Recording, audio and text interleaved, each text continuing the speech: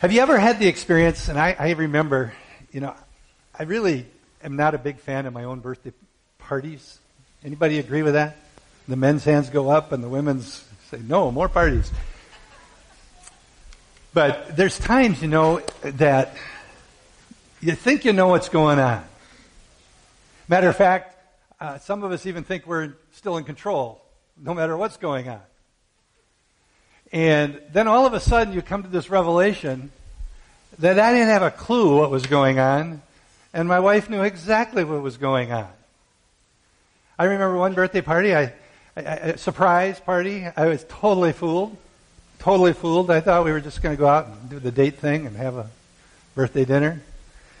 Walk in, and of course there's a bunch of people and friends, and you're first of all embarrassed, and a little bit you look at your wife and you go, you something or other. Because I thought I knew what was happening. I thought I was in control. Well, we sat down and we were having the party, and it's finally time for the cake. And good old Nieder gives me the knife, so I'm back in control. I have the knife to cut the cake. So I start cutting the cake over here, and I can't cut the cake because she'd put frosting on top of a great big sponge. Yeah, she may look sweet. She's not. She is devious. I was so stupid I fell for it again. She gave me the knife at another one, and I cut into a great big raw potato. Frosting was good. My point is, sometimes when we think we know what's going on, we think we're in control. The reality is we're not. And that's what I thought about even this morning when Brian introduced that first song. Satan thought he had things under control. When Jesus went to the cross, Satan, and I'm not going to go through it all, but if you remember in Scripture many times where Jesus was being threatened and he just kind of did the magic act and vanished and walked through the crowd and all these different times, he was safe. This time Satan thought he had him. When Jesus hung on the cross, I can only imagine the thoughts of victory that were going through his head. All the demons dancing around the cross, invisible to the natural eye, because they thought they'd won. But little did they know that God was fulfilling his plan that had been established before the foundations of the world. The reality was, Satan could do nothing unless God allowed him to. And everything that was being accomplished was happening perfectly according to his purpose in his plan of redemption. Jesus had to be a sacrifice, the sacrifice. He was the only sinless sacrifice. He was the only one that could pay the price for our sins because he had none of his own. We talked about his body and his blood as we received communion. When Jesus said those words, "It is finished," he wasn't just referring to taking his last breath. What he was really saying was the plan of the fathers for redemption is completed. Mankind has been redeemed, purchased with the blood of Jesus on that cross. It was finished. And some people look at that whole scene and they think, how could a loving God, Father, send his Son to die on a cross in this horrible, horrible way? How could that possibly happen? The reality is, we sometimes only focus on one attribute or a few characteristics of God. But he is a perfectly just God. He had established from the foundations of the world, the penalty for sin is death. Someone had to die. Even though his justice appears like this terrible thing to the natural mind, we don't understand, or we often miss, that was being demonstrated there was an unbelievable act of mercy at the very same time. God's justice and his mercy. His mercy, how? How can I say that? Because if Jesus hadn't had to die on that cross in our place, every single one of us deserved to die for our sins. The punishment he took was our punishment. But instead, this merciful God sent his Son to satisfy his justice that we might be redeemed. And when we're looking at Revelation, as I've said before, as we're going through this, because his judgment is so severe, and is so harsh, but it's perfectly just. And in it is a demonstration of his mercy, even as we continue through where we left off a couple of weeks ago.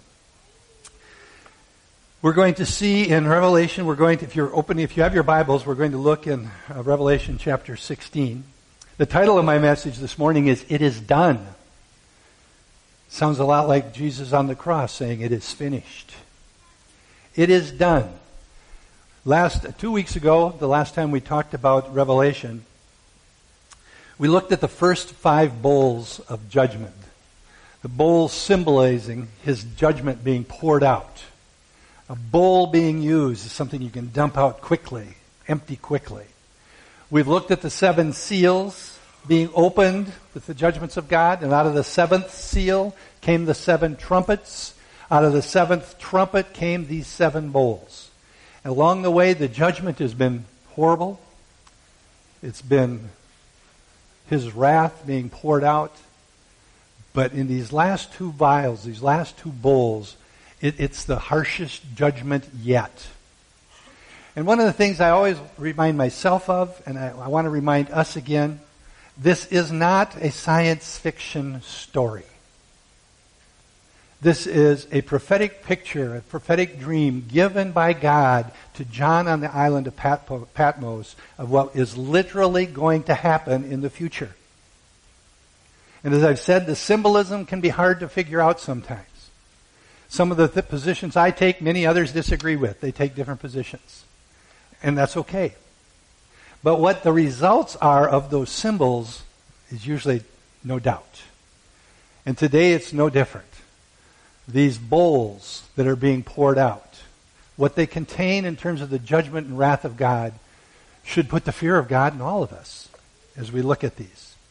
So 2 weeks ago, the first 5, we looked at the first bowl it said loathsome and malignant sores upon the people. Loathsome, malignant sores. Nothing they could do anything about. And maybe we need to just remind ourselves, for the first 3.5 years of the tribulation, the peace, the prosperity, the Antichrist was lying and deceiving. By the middle of the tribulation, things were going bad and his real colors were getting revealed. And God's judgment was being poured out. And not only that, God's judgment being poured out, but even the nations that were embracing this 3.5-year concept of peace are beginning to fight against one another too. So the times that they're living in are terrible. And then comes the judgment of God. The second one, it says the bowl was poured into the sea and the sea became like blood. And this time everything in the sea died. Everything. Can you imagine the stench? It'd be worldwide. The third bowl was poured out, and this time it wasn't just the sea. This time the rivers and the springs were turned to blood. All the fresh water was turned to blood. And in this, God was declared righteous. You may remember earlier in Revelation when the martyred saints under the throne were crying out to God, when, O God, when will you get the revenge, avenge our death? Well, it's happening. He is declared righteous. In verse 7 it says, and I heard the altar saying, yes, O Lord the God, the Almighty, the true and righteous are thy judgments. Why? Because this is exactly what they did to his people. And then the fourth one was poured out on the sun, and somehow or other the temperature was turned up. It was more intense heat, and it says man was scorched from the sun. You couldn't get away from it. And then the fifth one was poured out, it said on the throne of the beast and on his kingdom, and it says it became totally dark. And the really vivid picture is they were gnawing their tongues in this pitch black darkness because of the intensity of the pain that they were going through. And we need to also remind ourselves that it looks like, especially with the bowls, they were poured out one after the other, after the other, after the other, after the other. Like pounding a nail with a hammer, one after the other. It wasn't like this drawn. It just kept getting worse and worse and worse and worse and worse. And that brings us up to where we are today in chapter 16, verse 12. It says this in the first couple of verses. And the sixth angel poured out his bowl upon the great river, the Euphrates. And its water was dried up, that the way might be prepared for the kings from the east.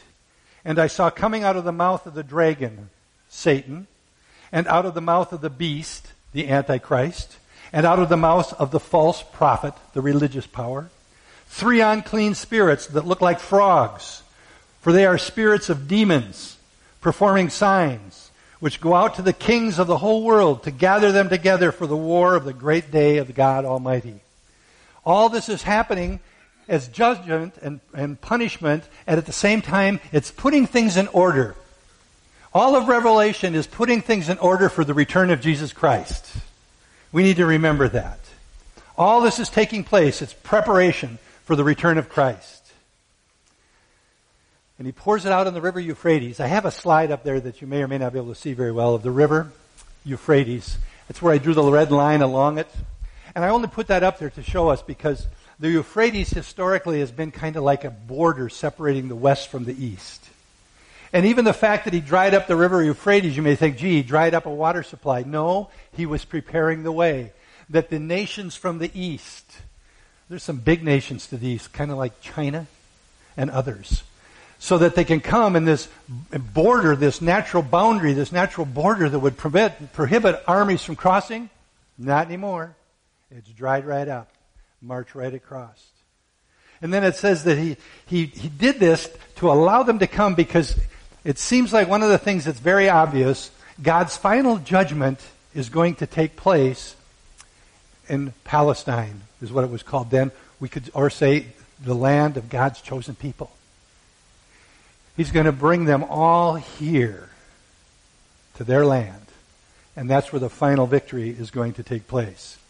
And it's interesting that these demons that it says they look like frogs somehow that went out, Satan is using signs and miracles and God's letting them use them to draw the kings to come, bring their armies to come. Thinking, again, victorious somehow. And the reality is, we have seen in Revelation earlier where it says this about Satan, the dragon. He knew his time was short. He might have thought he was winning on the cross. He knows he's not going to win this battle, but he's not going to give up. He's not going to quit. He's still going to try to lie and deceive and steal, kill, and destroy. That's his goal. And the whole time, God is using Satan. He's using the Antichrist. He's using the false prophet to accomplish his purposes. Nothing they do surprises him. He knows the thoughts. He knows the thoughts of Satan. He knows the thoughts of man. He's ahead of them all the time, preparing the way for Jesus' return. And he gathers them together in a place called, in the Bible, depending on your translation, it might say Har Megiddo, H-A-R. Go ahead and put that slide up. Har Megiddo. And this interesting place, it says that they're going to gather these people, these armies together. And he doesn't give us specific details a lot of times, but some of these, I think, to me, I just wanted to show them because these are real places. Har Megiddo, the reason it looked like it's a hill, that's the city of Megiddo. And over the centuries and centuries, they just build the city on top of the city, on top of the city. It would be destroyed, buildings would fall. So over hundreds and hundreds of years, they call them tells, T-E-L. It becomes this hill that's not really a hill, it's just a city. And this is actually Megiddo, and it's actually being archaeologically studied and uncovered. And it exists, and it says it's going to be at Har Megiddo, and it says, it doesn't say it here, but it says in Ezekiel and other places, in the valley of Jezreel. Put the next one up. There's a picture of the area. There's Megiddo, the city of Megiddo. Look at the valley, the Jezreel Valley. This big area. It has been an area historically where wars have been fought from biblical times. If you read through the Old Testament, you will read the battles that took place in this Jezreel Valley. And it's been talked about even up into more contemporary or modern history. Napoleon even made reference to that valley, making some comment that was something like, man, the armies of the world could gather here for a fight.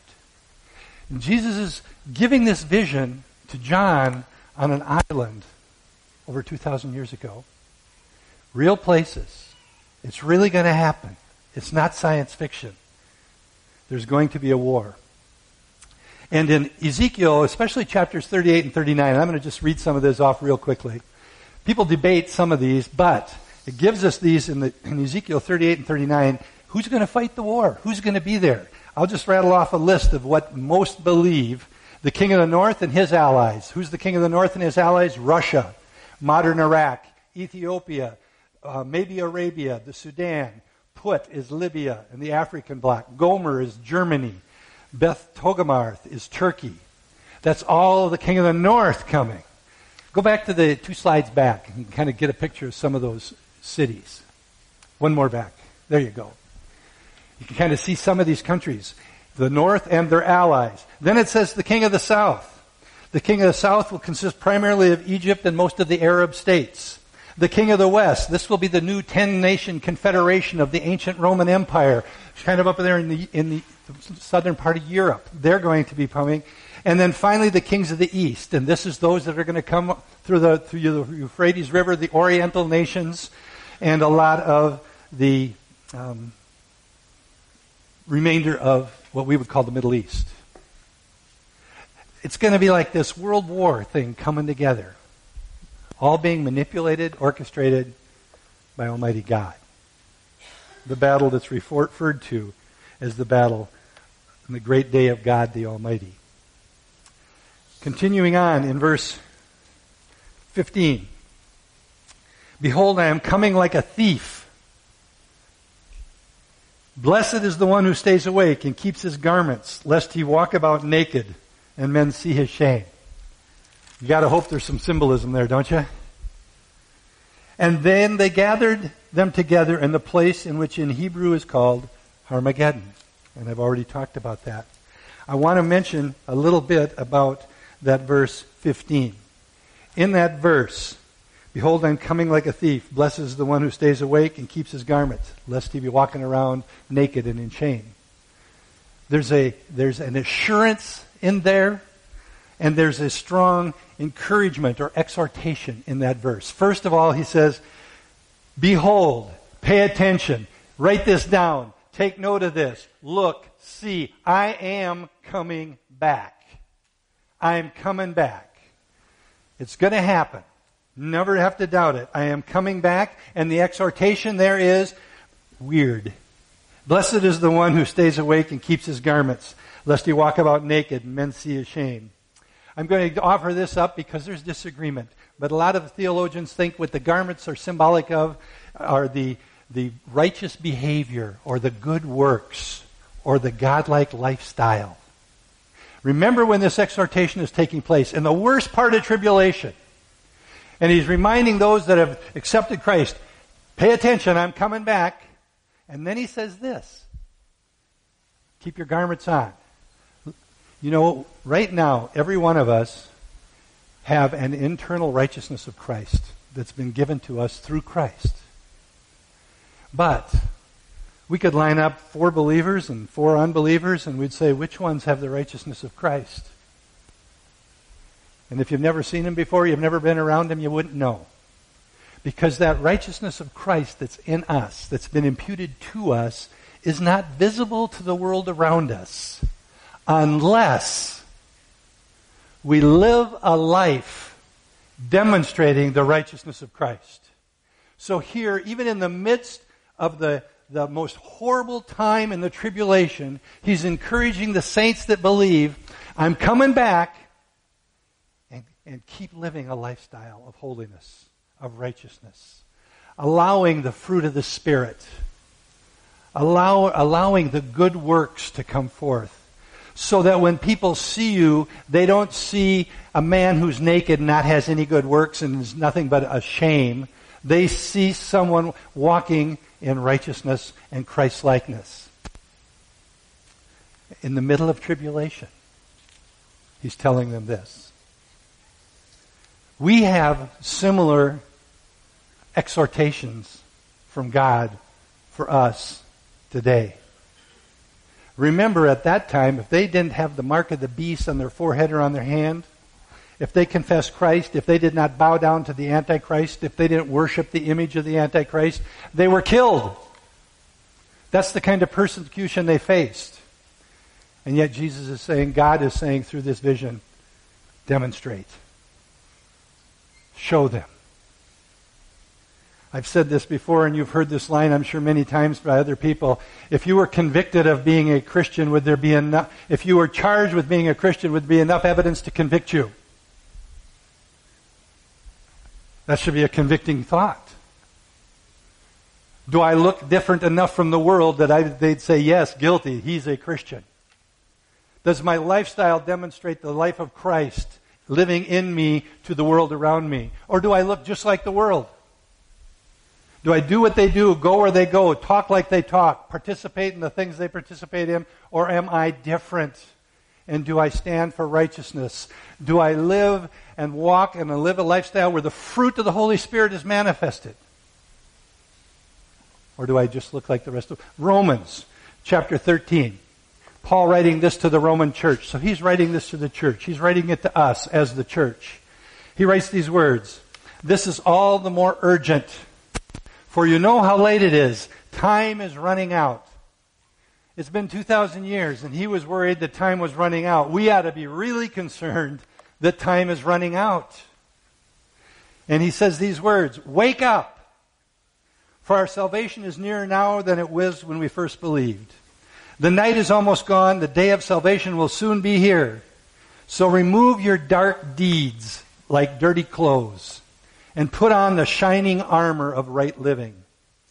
Because we belong to the day, we must live decent lives for all to see. Don't participate in the darkness of wild parties, drunkenness, sexual promiscuity, immoral living, quarreling, or jealousy. Instead, clothe yourself with the presence of the Lord Jesus Christ, and don't let yourself think about ways to indulge your evil desires. Boy, there's a challenge thrown down by God. For us to live in a way that sets us apart from the world. You know, we're either living the ways of the world or we're living the ways of God. Bible's clear, we are not citizens. This is not our home here on this earth. Our home and our citizenship is in heaven. We are no longer that old creation. We are new creatures in Christ. Old things passed away, all things are new. Don't look like that. Take off the clothes of darkness and put on the shining armor of the light of Christ. You know, it's a big command and we all blow it. We all blow it. But are we trying? Are we making an effort? We have the Holy Spirit of God living in us. And one of the primary, if not the primary purpose of the Holy Spirit living in us is to demonstrate Christ to the world. The Holy Spirit always wants to put the attention on Jesus, not on us. And He wants us to live, and He'll help us to live. He'll empower us to live. He'll give us revelation. He'll convict us if we're sliding into the deceptions of the world. He will do all these things to help us if we listen. And we're living in a day and age where there still is not very much persecution in our own country. But this is the same exhortation that God has given His people in the final days of tribulation. If them, how much more should we be living and demonstrating the life of Christ? The seventh bowl. Starting in verse 17.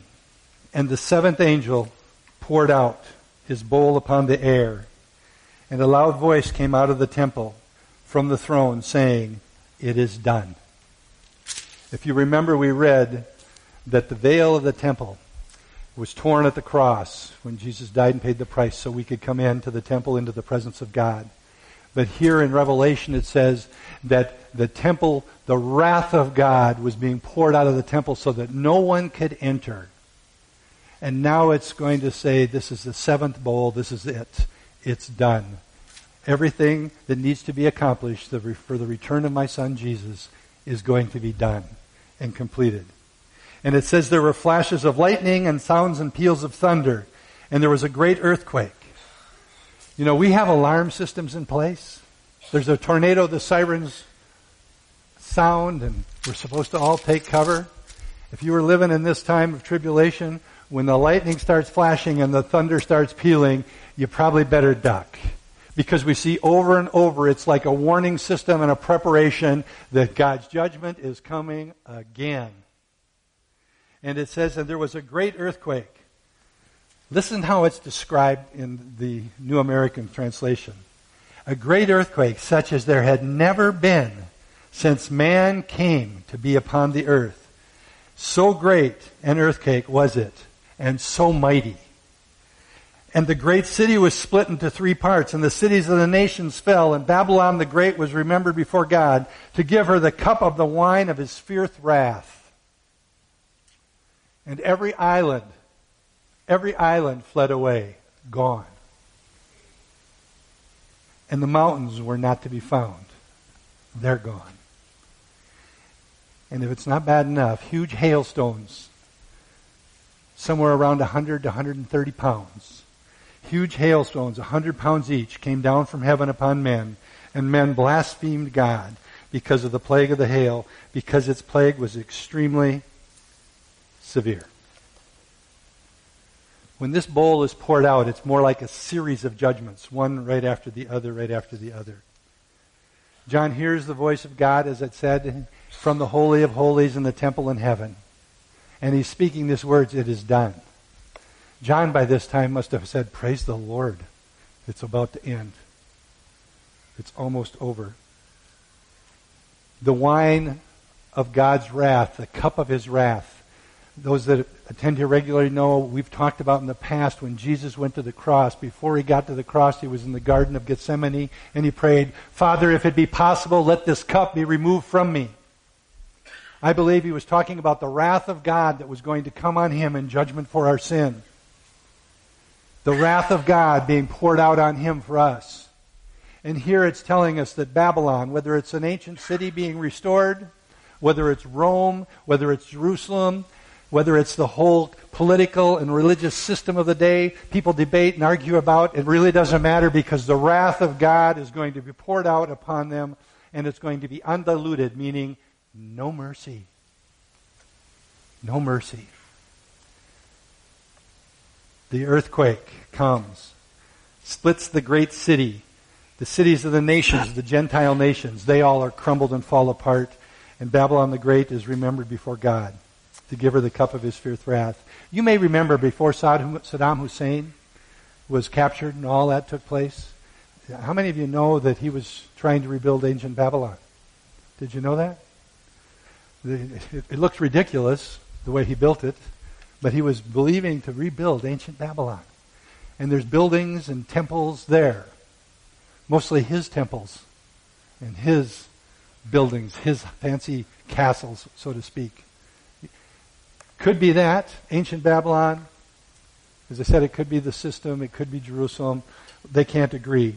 But whatever it is, God's wrath is going to be poured out. And then this earthquake. Can you imagine the destruction when the topography of the earth is completely changed? Every island is gone. Every mountain is gone.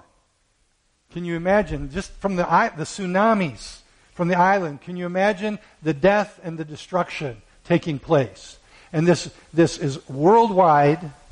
And then if that isn't enough, 100-pound hailstones from heaven fall to the earth. And God finally saying it is done. Judgment is completed. And there's one thing that I think you can miss it if you don't read it carefully, but it says in multiple times, and they did not repent. And they did not repent. And even worse, they blasphemed God and did not repent. Now, if God is saying they did not repent, to me it implies they could have. But they didn't. And we could say they didn't believe there was a God, but they blasphemed God. They were blaming God. They were acknowledging that He exists and He's pounding them with these plagues and all of these things. But they did not repent. A hardened heart is a scary thing. A hardened heart has eternal consequences. I personally believe Our heart can get a little bit harder every time it rejects Christ.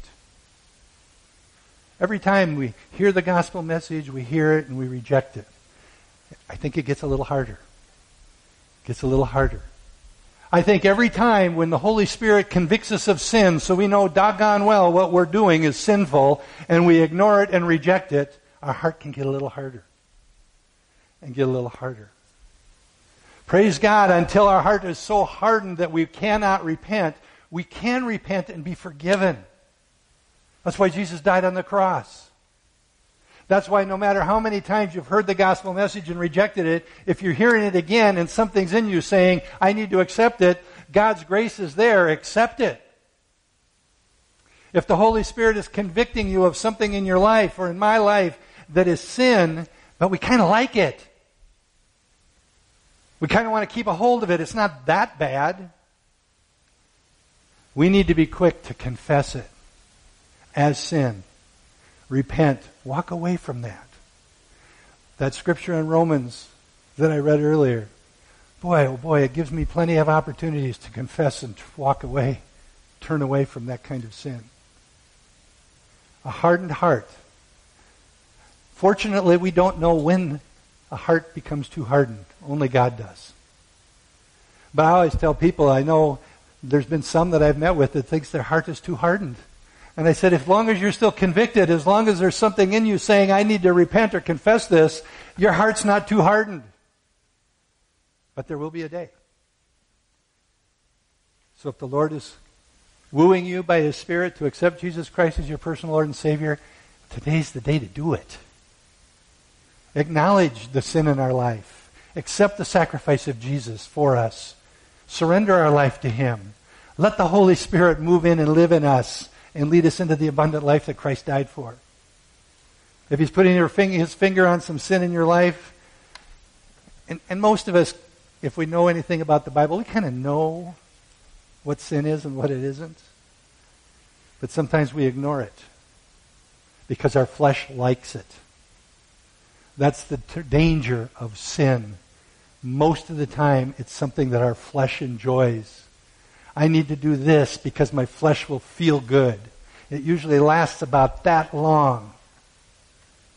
And the consequences can last forever. We need to confess and repent. God continually reminds us throughout Scripture to guard our hearts. Be watchful. Do not allow your heart to become hardened. In Hebrews chapter 3, you could read there a few different places, but he says, see to it, brothers and sisters, that none of you has a sinful, unbelieving heart that turns away from God. That's a hardened heart. Today, if you hear His voice, do not harden your hearts, as our ancestors did in the wilderness. They hardened their hearts and walked around in the desert for 40 years and died there. I don't want to stay in the desert even a year, and I certainly don't want to die there.